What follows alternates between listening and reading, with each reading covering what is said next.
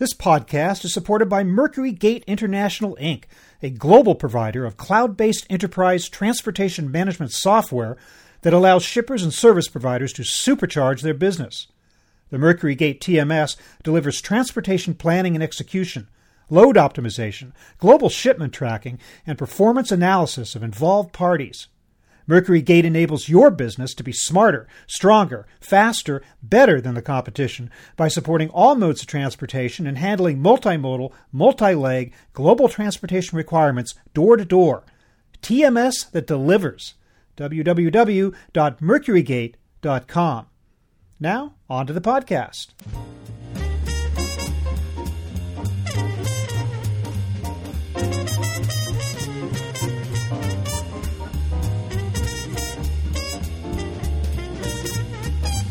It's an old idea made new.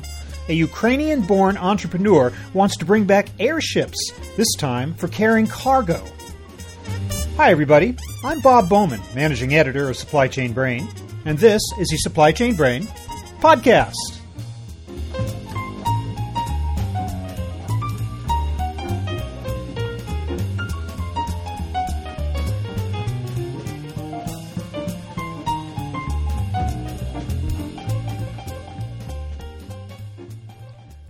This is no traditional blimp.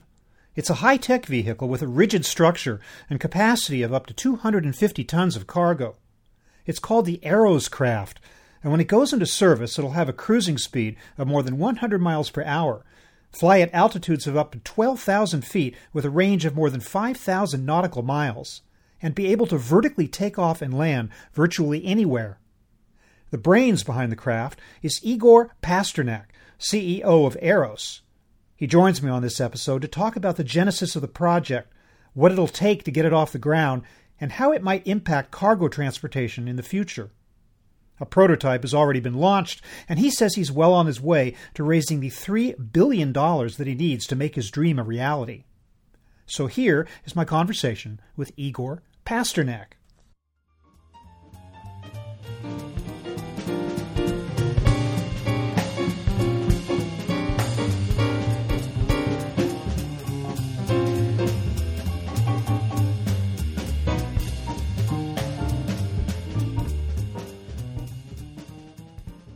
Igor Pasternak, welcome to the program. Thank you very much. Thank you for having me. Would you describe for me the genesis of the idea for the Airship, please? It's very simple and a little bit complicated at the same time. The vision, the idea, its ability to utilize air as the ocean, what is connected to everything, with ports everywhere. It's another word to create new logistical system, new distributional system that allows us to move anything from anywhere and deliver it anywhere. Well, where did you get the idea? When did it first come to you? A little bit less than 100 years. Basically, the airships is what you do call my life. It's start kind of doing this when I was really young and was always fascinated with a unique, good-looking aircraft that can really move the cargo around. My understanding is that the actual development of the craft goes back to about 1996, right? Is that correct? Yeah, it's correct. It's about 96. It's when we started realizing we basically was able to answer for a simple question. If cargo airships, they're so good where they are, why we, and we, I mean the engineering community around the globe, never was able to create cargo airship. Did you know right away that you wanted to design a rigid airship as opposed to a traditional blimp whose shape is determined by the atmosphere inside it? Yes, it was right away. But right away was coming from our experience, from our company experience, because we built non-rigid airships, we certified them with Goodyear blimp, we're selling them around the world, and we clearly was understanding right from the beginning it must be rigid, because non-rigid simply not going to work for cargo application. Well, why not? Why would it not work for cargo? Can you imagine if I'm moving 250 ton and I got simply inflatable bag on the top of me. And I got some damage on this back, and I'm located somewhere in the middle of the Africa. I never can repair. I'm going to face a complete disassembly. And of course, same time, when we're talking about cargo, we're talking about ability to do maintenance in flight, because these vehicles will fly for 20, 40 hours. It's a ship in the air. You need a rigid approach to allow to build very big cargo compartment, to allow to do the maintenance from inside, to install engine. I think the most easy example probably will be, less than 50 years ago, we were still building the airplane where the wings was covered with fabric. But we're probably not going to try to build 737 with fabric wings anymore. Now, as I understand it, also correct me if I'm wrong about this, but you first started thinking about this when you were in your native Ukraine, then came to the United States and started developing it here. Is that correct? Yeah, absolutely. And did you initially get seeded by Department of Defense money? Right? Was they the first to step up with some funds for this? Not really. My story a little bit more boring. Yes, a little bit more boring. Yeah. In reality, yes, I was lucky one who was after college back in Soviet Union. I was able to create the company and start working on this. And of course, when it was complete collapse, there was no way to continue and work in Ukraine and the rest of the Soviet Union. It was kind of decision to move to the United States as only one country where this kind of project can be achieved. But I always got my moments when I arrived here. It's without English, and back there I doesn't know how to spell Department of Defense. It was more kind of vision, it's the right country to do this stuff. But we started with commercial before we was picked up by Department of Defense. It just took for us a couple of years. But certainly the military did see that there were some potential military applications for this craft, given its ability to take off and land in areas that are not accessible by planes that require runways, right?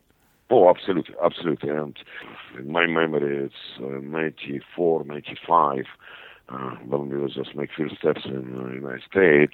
This was a big push from the Department of Defense to develop cargo airship, because after the first Gulf War, we left so much equipment in the desert, billions and billions of dollars we was never able to bring back to continental United States. And we will spend 1 year to build up, almost a year, to build up our forces.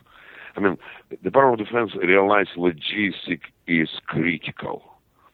It's a critical way for us to continue Project Power and defend the U.S. national interest.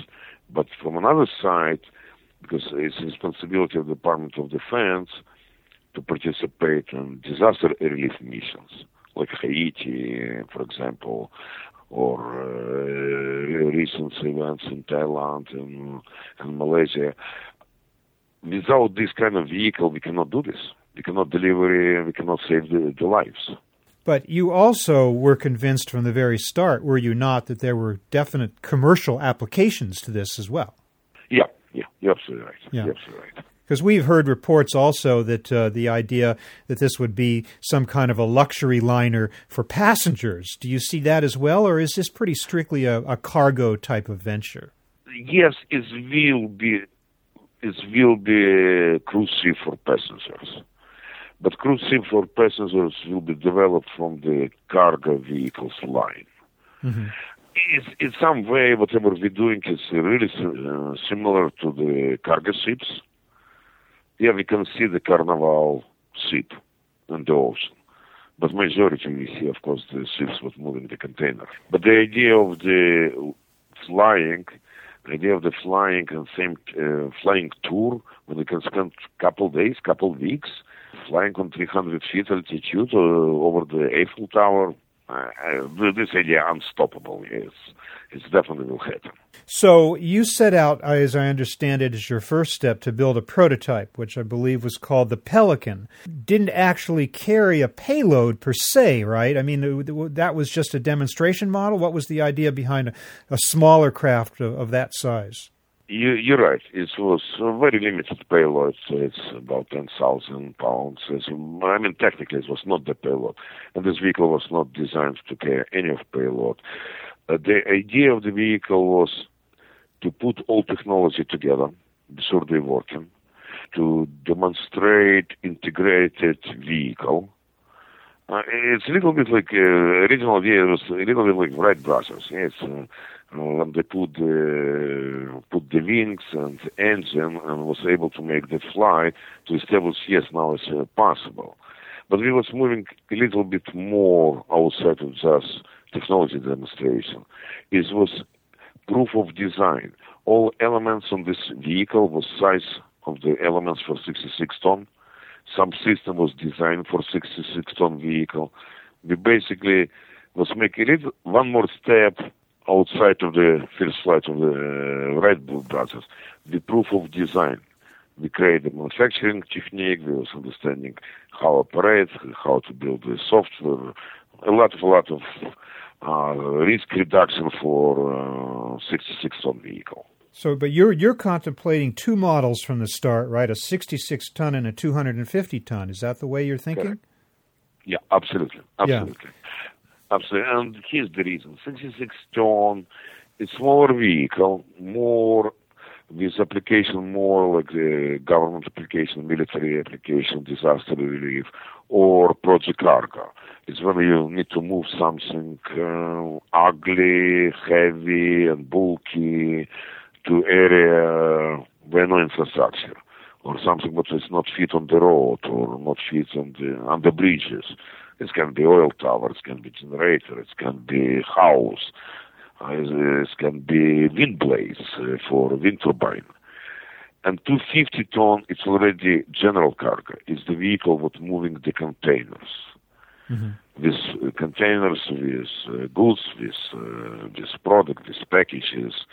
And 250 ton vehicle is flying very house. Yeah. But allow not just moving the containers, because we're not coming to the port, we deliver it to final destination, we're avoiding the very housing system. So the length of these craft is what? The two models? Well, they're pretty big. Everything what we're doing here is big. Yes, 66 tons is about 500 feet long, and the 250 over 700, almost 8. And the Pelican, the prototype, was only about 250, 260? Yeah, it's 250. Yeah, 250, 260. It's half size of the 66-ton vehicle. Yeah. How did that go? How did the first launch of the Pelican go? Did it come off without a hitch? Did it meet all your expectations? And a little bit more. Yeah, it's meeting all the expectations. And some stuff, I was really surprised. We realized some system was over-designed.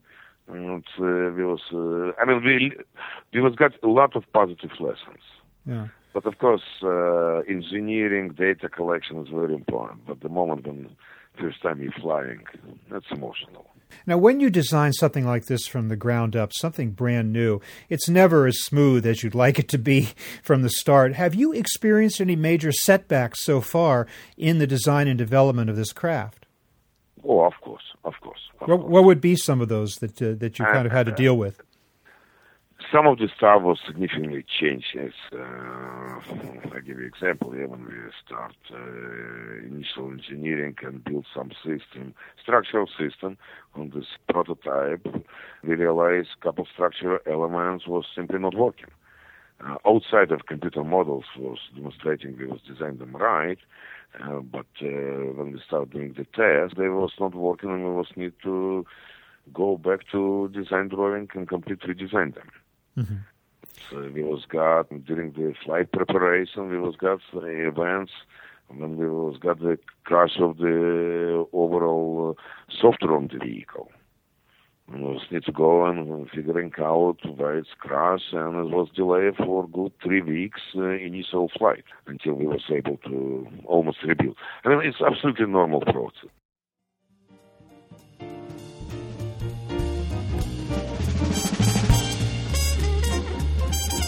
I want to take a moment to tell you about Mercury Gate International, Inc., a global provider of cloud-based enterprise transportation management software that empowers shippers, 3PLs, freight brokers, and freight forwarders to supercharge their business. 300 customers worldwide use the Mercury Gate TMS every day to plan and execute their transportation, optimize loads across customers, track and trace their shipments, and analyze the performance of all parties involved. The Mercury Gate TMS supports global multi-leg shipments using any mode, including parcel, LTL, truckload, ocean, air, rail, and intermodal, from point of origin to point of destination. Mercury Gate delivers software as a service and on-premise TMS solutions that can be configured to meet the unique business processes and workflows of shippers and logistics service providers, allowing execution of the most demanding freight movements. Mercury Gate's single-platform TMS can be accessed with any web browser across the globe and allows for localization and personalization, as well as easy ERP, WMS, carrier, and customer network integration to tie together and strengthen your supply chain. TMS that delivers. www.mercurygate.com. Now, back to the show.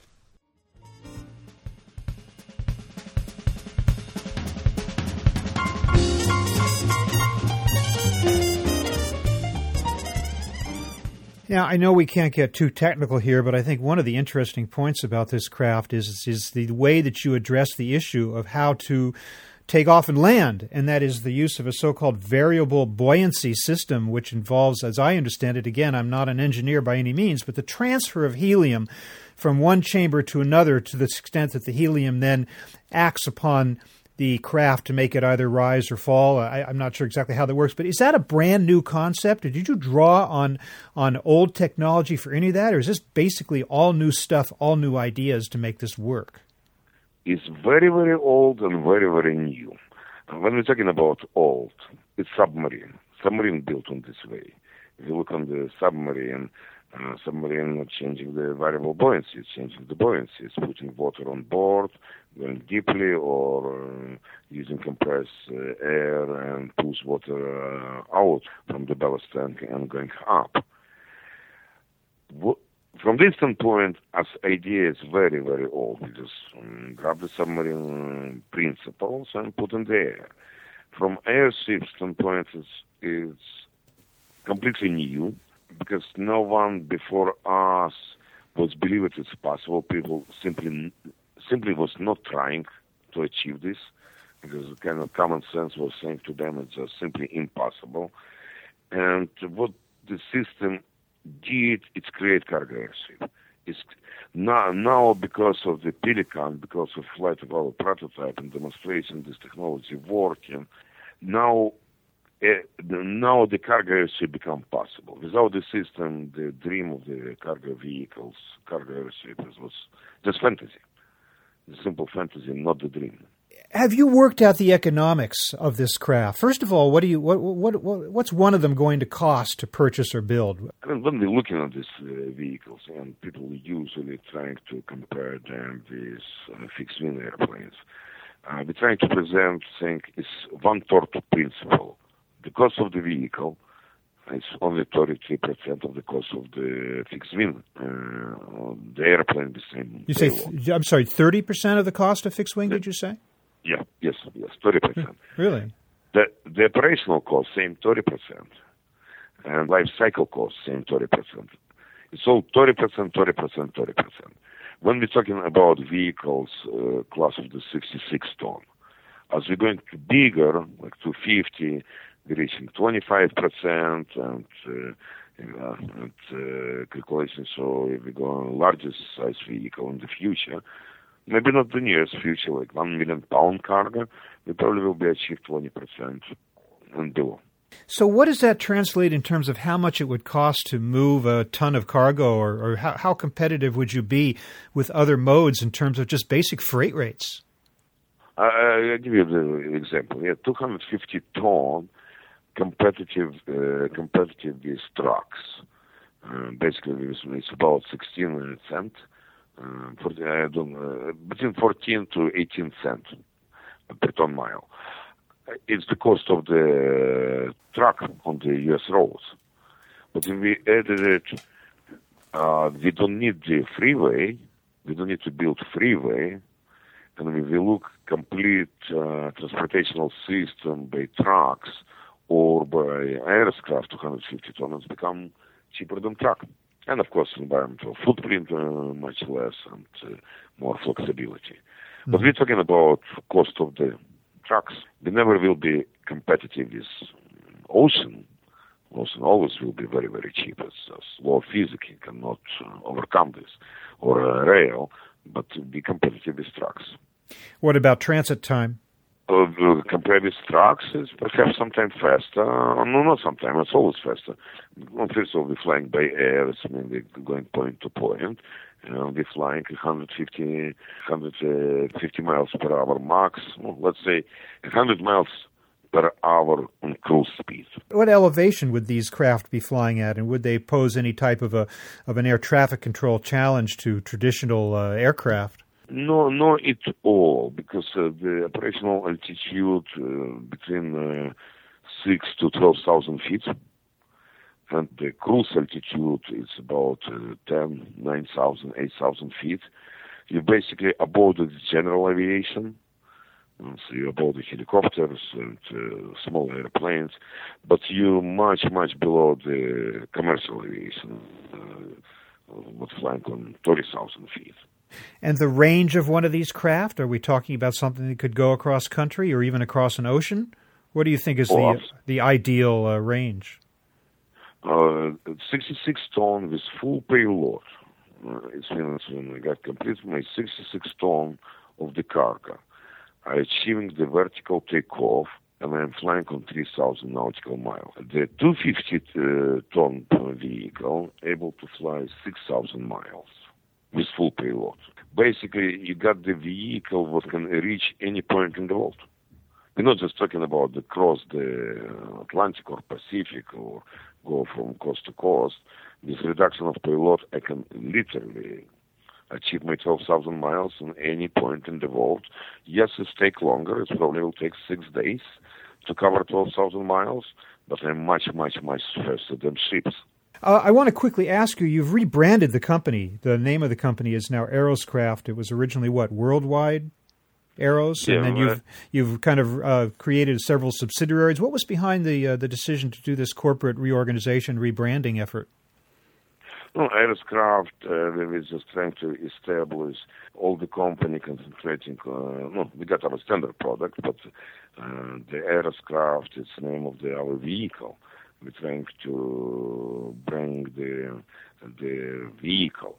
At the same time, restructuring of the company, the restructured company for bring Aeroscraft to operation. We create the operational division, we create the logistical division. We're basically building the company that will be able to switch from research and development and smoothly added operational and logistical service for the customers. By the way, I've heard that we are facing a worldwide shortage of helium. Is that true? And if so, does that provide a challenge to you in terms of scaling up to entire fleets of these crafts? Not really. Not really the true. We got more helium available. It's a little bit rumors based on the U.S. National Reserve of the helium, because it will start selling out. But it's a lot of factories around the world who is right now not in the full production of the helium because it's not enough demand. And of course, if you're looking from percentage of the use, we're not big, with all this big vehicle, we're not really significant consumer of the helium compared with medical industry or electronic industry. They're the biggest consumer of the helium. Now, I understand you're looking for $3 billion in order to get this project completed. How close are you? How far along are you toward reaching that goal? Yeah, the $3 billion, it's not the amount of the money that need to complete the project. The $3 trillion is our estimate total of creating the fleet, infrastructure, everything. And we're talking about fleet of vehicles. But of course, we're basically going through kind of milestone. We're starting with 2 vehicles, editing, and of course these 2 vehicles already will be operational, start produce the profit. It's not, when we're saying $3 billion, it don't mean investment, it's total capital to create the asset, the total asset of the 22 vehicles. Where we are, as right now, we are moving, we're building the 66-ton. What we're building the all first article system for testing on the 66-ton. We're constantly looking to find the money to achieve next milestones.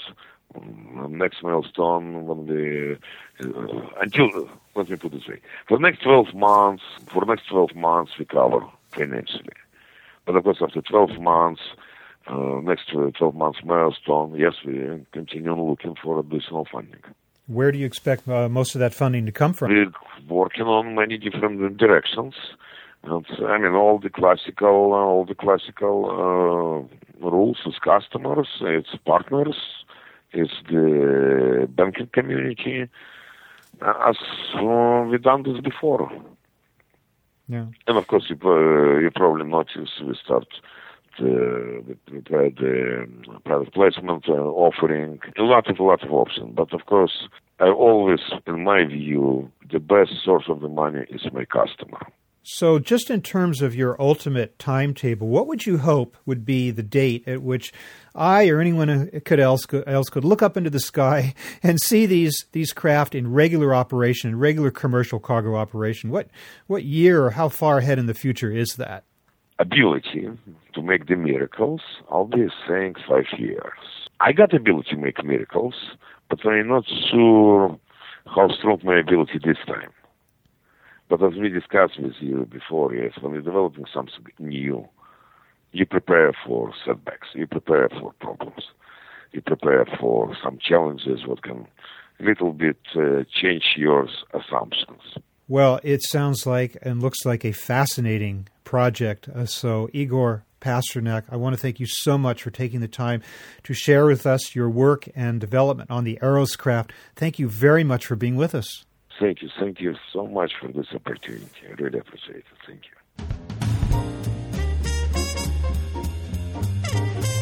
Before we go, a final word from our sponsor, Mercury Gate International, Inc., a global provider of cloud-based enterprise transportation management software that allows shippers and service providers to supercharge their business. The Mercury Gate TMS delivers transportation planning and execution, load optimization, global shipment tracking, and performance analysis of involved parties. Mercury Gate enables your business to be smarter, stronger, faster, better than the competition by supporting all modes of transportation and handling multimodal, multi-leg, global transportation requirements door to door. TMS that delivers. www.mercurygate.com.